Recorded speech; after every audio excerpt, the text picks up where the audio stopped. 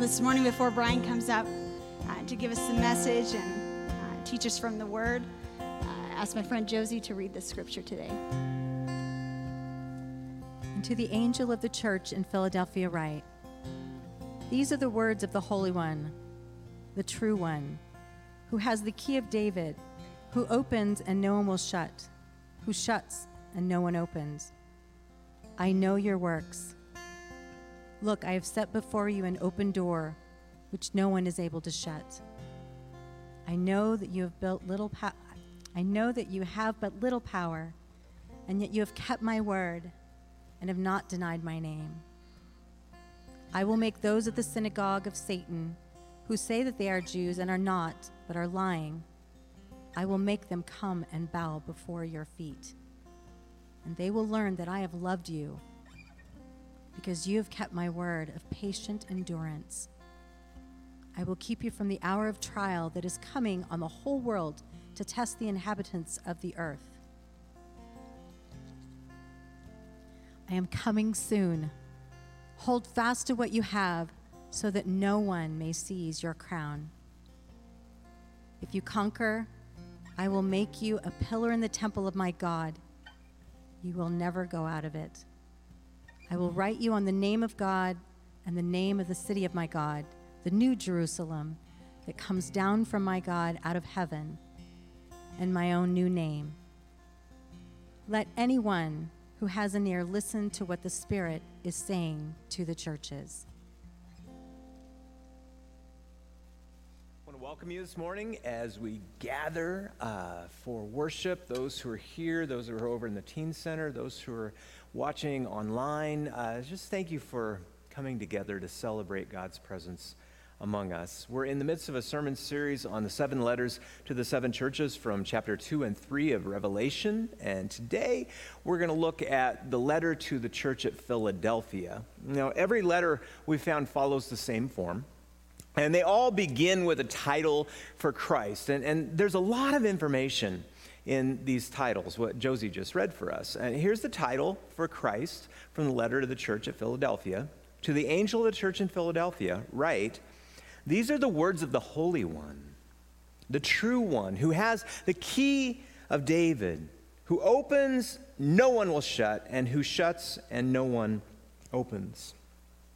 Now, there's a couple messages going on here. The first is it's a statement about Caesar. They called Caesar the Holy One, the true One, back in the day. And this is a statement. Caesar is not the Holy One. Christ is.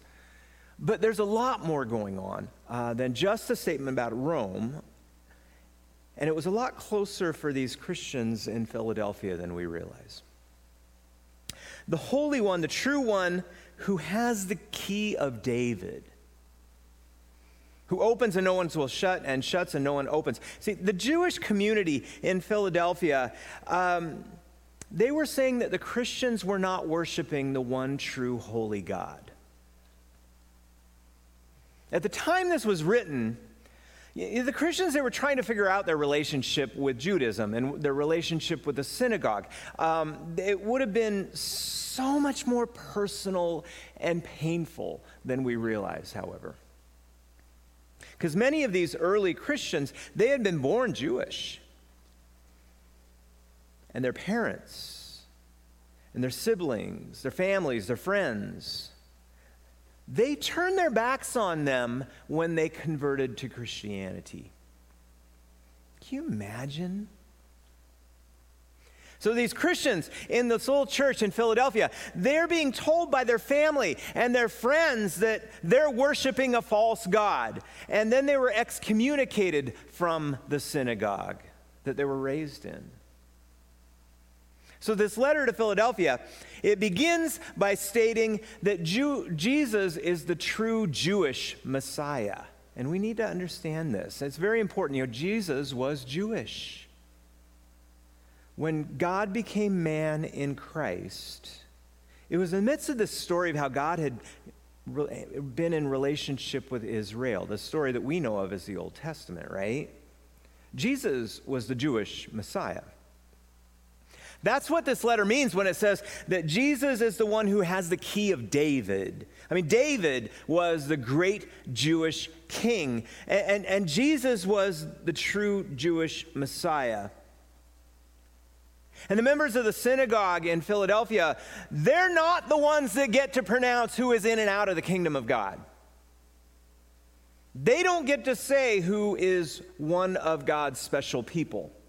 Christ is the one who opens, and no one can shut it.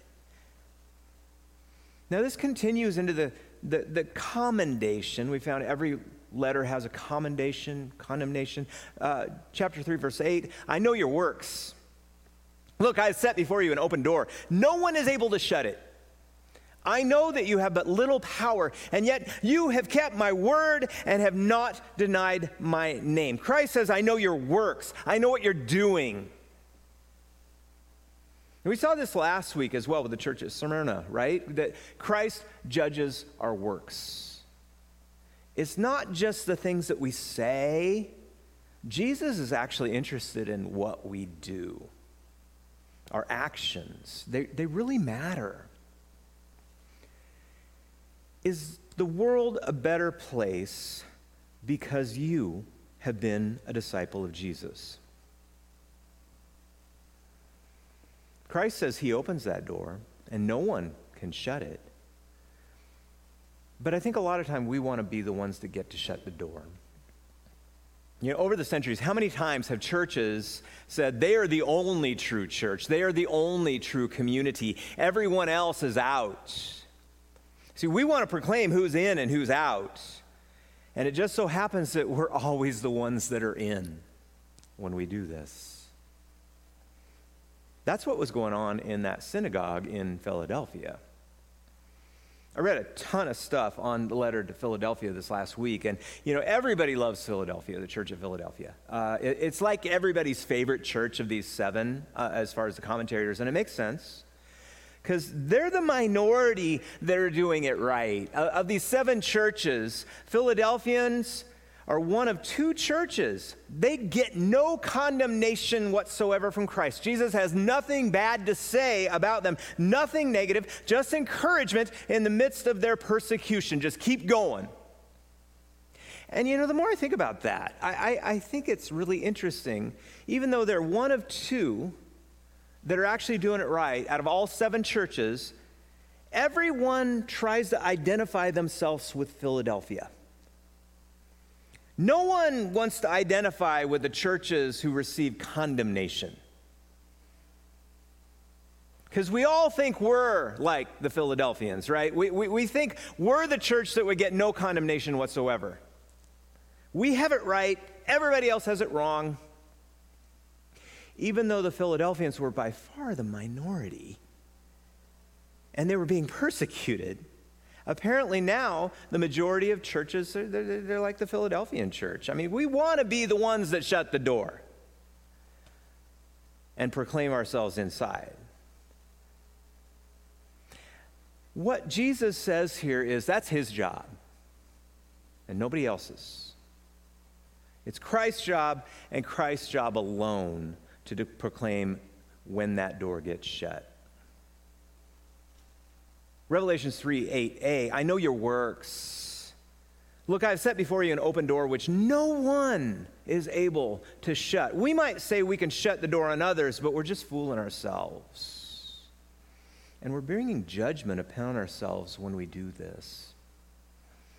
I think it's really interesting. He says the next thing, I think it's the most important message out of this whole message for us in 2020, 3:8b. I know that you have but little power, and yet you kept my word and have not denied my name. Philadelphian church, they didn't have much power. They weren't able to change the world, and it didn't matter.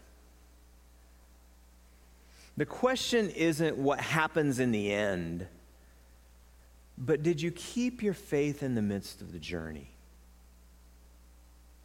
Did you keep my word? Did you deny my name? This is a lesson for us. How are we doing at being disciples in the midst of 2020? How are our works? Are we showing our faith in our actions? You know, of these 7 churches in these letters, the 2 that get no condemnation, they're not the powerful. They're not the ones that go and change the world. Rather, they're the communities that were poor, they were suffering, they were under persecution, but they stayed true to Christ in the midst of all of that. That's what matters. It's the journey that matters, right? It's not the destination. And that's so hard for us to remember. I mean, even in the best of times. But I think right now we need to have our eyes on the prize. That's what Christ says we'll be judged on. And that's very different than how the world sees things, right? I mean, there's so many places this applies to, but especially in 2020, our daily walk matters. We're all going to mess up, but did we try? Did we really try? And then when we messed up, did we keep going? What was the overall journey like? Not the individual battles, but that whole war is what counts. Jesus says, I know your works. How are you living as a disciple today? What is the difference your faith is making in your relationship with others? Jesus says, I know your works. Do people see Christ informing your day-to-day life as a friend, as a spouse, as a parent, as a child? In our relationship, are we keeping the faith? Are we faithful? I know your works, Jesus says. What about this world that we live in? You know, this is God's creation, the planet. Are we living like God actually created this place? Do we live like God created our air and our rivers and our oceans? You know, you loan somebody a tool, you don't expect them to leave it out in the rain and get all rusty, right? You expect them to take care of it. You borrow somebody's car. When you're done, you clean it out, you wash it, you fill it up with gas before you take it back. You don't take it four-wheeling and then, bring it back all caked in mud and say, oh, yeah, sorry. Is God's creation a better or a worse place because we were here? Jesus says, I know your works. What about the injustices against fellow humans? Are we standing against them? Maybe we're not going to end all injustice, but did we at least stand up when it mattered? I mean, right now, 2020, COVID, politics, racism, I mean, the list goes on and on and on. All the stuff we've had to deal with, are we, at the very least, doing no harm? I know your works, Jesus says. I mean, slavery, trafficking, those things are alive and well. Are we doing anything about it? Are we standing up? Jesus says, I know your works. I think about the issues that we've had to deal with this year. We could easily just kind of throw up our hands and walk away. But Jesus says, I know your works. We may not fix the issues that plague our world right now, but do we post things we know aren't true on Facebook? Or things that we haven't verified? I know your works. I mean, there's so much misinformation out there right now. Are we a part of that cycle perpetuating it, or do we do our job to stop it? Jesus says, I know your works. The basis of our judgment is not going to be, did we succeed, but rather, did we try, Jesus is saying here. Did we keep the faith? When 2020 is all over, what can we say were our works this year? Revelation 3:8b, I know you have but little power, and yet you have kept my word and have not denied my name. Philadelphians kept going. Even when the deck was stacked against them, they did what they could do with their little power. Do you try? Do you keep going? Even when the deck is all stacked against you, do you keep going? Do you give up or do you keep up the fight? And when you get knocked down, do you get back up? I know your works. Where in your life are you getting knocked down? And it's implicit here that you're going to get knocked down at least a little bit if you're going to receive a commendation. You have to put yourself in the position to get knocked down if you want to be like the church and the Christians in Philadelphia. If you're not being knocked down, why? I know your works. Are you living as a disciple? Disciples of Jesus are called to walk a difficult path.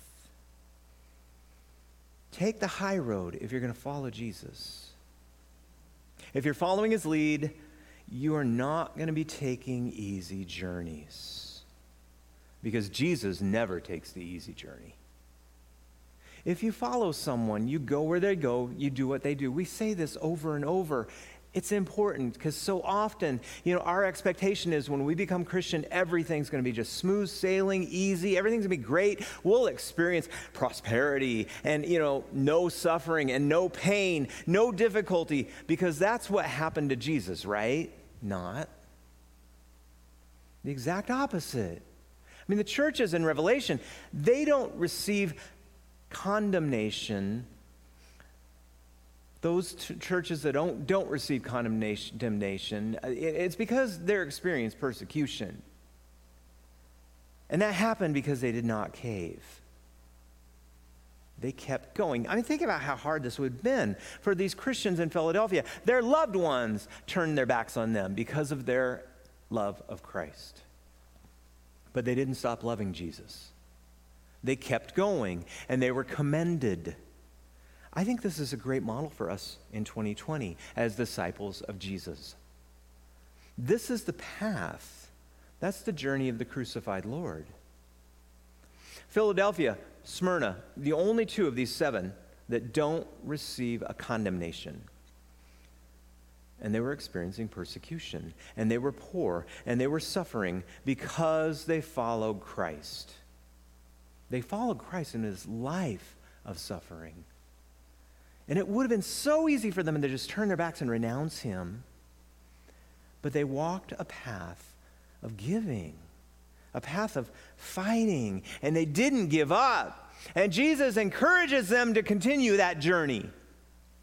Which brings us to the admonitions and the encouragements. 3:9. I will make those of the synagogue of Satan who say they're Jews but are lying. I will make them come and bow down before your feet, and they will learn that I have loved you. See, so often I think people read this, and they feel these words are anti-Semitic, and they're anti-Jewish, and it's actually the exact opposite if you read it closely. Jesus criticized the synagogue in Philadelphia, not for being Jewish, but for being hostile to the Christians. And there's a huge difference. It's not that they were being criticized for being in the synagogue. Being Jewish was not the problem. Jesus calls them a synagogue of Satan, a group who say they're Jews but are not. I mean, remember, Satan's the deceiver. The synagogue of the deceiver, like these members of the Philadelphian synagogue who say Jesus says they're Jews but aren't, because they're lying. Because if they were real Jews, they would have welcomed these disciples with open arms.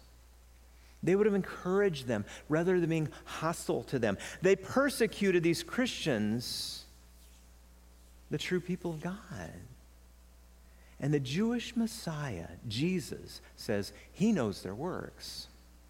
And he promises in the end that the members of this synagogue will learn that he loves the Christians. Meaning they'll know who Jesus really is and who his people are. He is their Messiah. And they'll know that these Christians in Philadelphia, they were the true Jews. And then Jesus says these words, because you have kept my word of patient endurance, I will keep you from the hour of trial that is coming to to the whole world to test the inhabitants of the earth. I'm coming soon. Hold fast so that you may receive your crown. Hold fast. Keep what you're doing. You'll receive the crown. This is about patient endurance. This is not about the intermediate, but seeing the longer journey and staying in it. Jesus is saying, let me worry about that stuff. It's my job to open the door. Your job is to walk through it and keep following me. You're doing it. Just keep going. In Greek, it's really hard to understand verse 10. I want to spend a second on it because he says, because you have kept my word of patient endurance, I will keep you from the hour of trial that is coming. Now, that could also be translated, keep you through the hour of trial. Some translations say keep you from the hour of trial, and that doesn't make any sense at all if you think about it, because they're in the hour of trial right now. They're suffering for their faith right now. They're not being kept from it. What makes sense to me, and it's important for 2020, I'll keep you in the midst of the trial. I will keep you in my hands. Christ will keep us throughout this time of trial. Not keep us from trouble, but he'll keep us through the trouble. He'll walk with us in the midst of the journey. Jesus says there is going to be a time of judgment when the wrongs and the injustices that we've experienced are addressed. The wrongs will be made right. Let me worry about that, he's saying. It's my job to do that. You just hold fast. You hold fast. You keep the faith right now in 2020. You need to live as if I'm coming soon, because I am. Then this final promise is huge for the Philadelphians. 3:12 through 13. If you conquer, I'll make you pillars in the temple of my God. You'll never go out of it. I'll write you the name of my God and the name of the city of my God, the New Jerusalem, that comes down from my God out of heaven, and my own new name. Let anyone who has an ear hear what the Spirit is saying to the churches. If you conquer, I will make you a pillar in the temple of my God. What does a pillar do? It holds up a roof. Now, there's a lot of background in Philadelphia we don't have time to go into, and it's actually fascinating, but the Philadelphians knew a lot about pillars, and they knew a lot about pillars that did not stay up, pillars that fell down, and for several reasons. One of the main was they were like plagued with earthquakes back then. And we don't have time to go into all of this detail, but believe me, they had a ton of experience of rebuilding and rebuilding and rebuilding pillars that fell. Over and over, these earthquakes, major tremors. They knocked the pillars down, the roofs collapsed. So much that right before this was written, the Philadelphians, they had to leave their city entirely, just evacuate, relocate out in the countryside because all of their buildings had collapsed. And Christ said, they're going to be made like pillars in the temple, so strong that they'll never have to leave the city that's coming. I will make you a pillar in the temple of my God. You'll never have to leave, because behind their experience of evacuating their earthly city of Philadelphia is this memory. And Christ is saying, not only will that never happen in the city that's to come, but you're going to be the pillars of that city. Because they didn't cave from the earthquake of persecution. They're going to hold up the city to come for all eternity. And then he says, I'll write on you the name of my God. And remember, back in this time, if you see the pictures of old ancient artifacts of these pillars, they would inscribe names and images on the pillars. The name of the city of my God, the New Jerusalem, your name's going to be there. You'll never have to flee this city. The city, the New Jerusalem, that comes from God out of heaven. That's the promise to those who keep the faith. Those the promise for those who do not turn in the midst of suffering. So how are your works? Are you experiencing suffering because of your faith? Is the path of Christ taking you on a difficult path? If not, why? I know your works. The world would tell you to turn back in those moments. However you do, it's only the end that matters, not how you get there. But Jesus is saying, look, you're in good company right now. It's not, let me worry about that stuff. It's how you walk the journey that matters. Did you keep the faith? I know your works.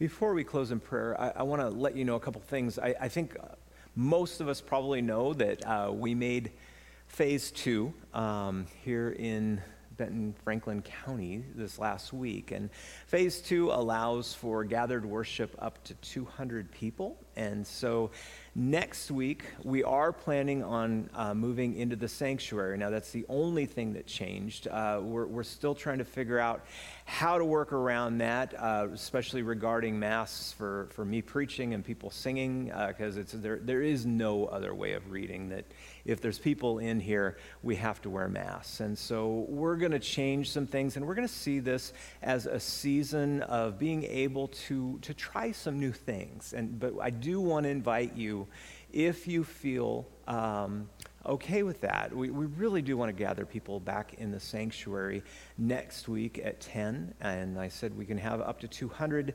We are going to continue the RSVP program. And that's so that we can afford, if we need to have a second worship, or we also can move to other locations throughout the campus. We can certainly have more than one worship. But, when we gathered and we're singing, and I'm thinking about the legacy of this space. How many people over the years have come here in the midst of pain and suffering, and they have felt God's presence? How many celebrations have happened, the weddings that have been performed right here, the baby dedications, the baptisms. I mean, it goes on and on and on. And we as a community, we need to gather to celebrate God's presence in the midst of our life. We need to gather together in the midst of our yearning, in the midst of our suffering, in the midst of our pain and our trials. And we also need to gather together to celebrate God's presence in the midst of this journey. So I do want to invite you next week. Like I say, we'll be in the sanctuary at 10 a.m. We are figuring out how we're going to do things, and it is going to look different, but I think it'll be an amazing opportunity for us to move into these new chapters that God is calling us. That, we talked about this over the last several weeks. COVID is not the main problem facing our world today. It's still the human heart, the human condition. And I firmly believe Jesus Christ is the answer, the only answer to that issue, that problem, the human condition, the yearning of our hearts. It's the only thing that will satisfy. I want to invite you to come next week, but also we'll continue online. We do miss you, and we look forward to being with you again. Will you join me in prayer? Lord, I thank you on this day for your presence. I thank you for community. I thank you for hope. I thank you that in the midst of the journey, that you hold us. And I thank you for your promise that those who are suffering and being persecuted from their faith, they will be the pillars of the new city. We rest in your promises, O Christ, in whose name we pray. Amen.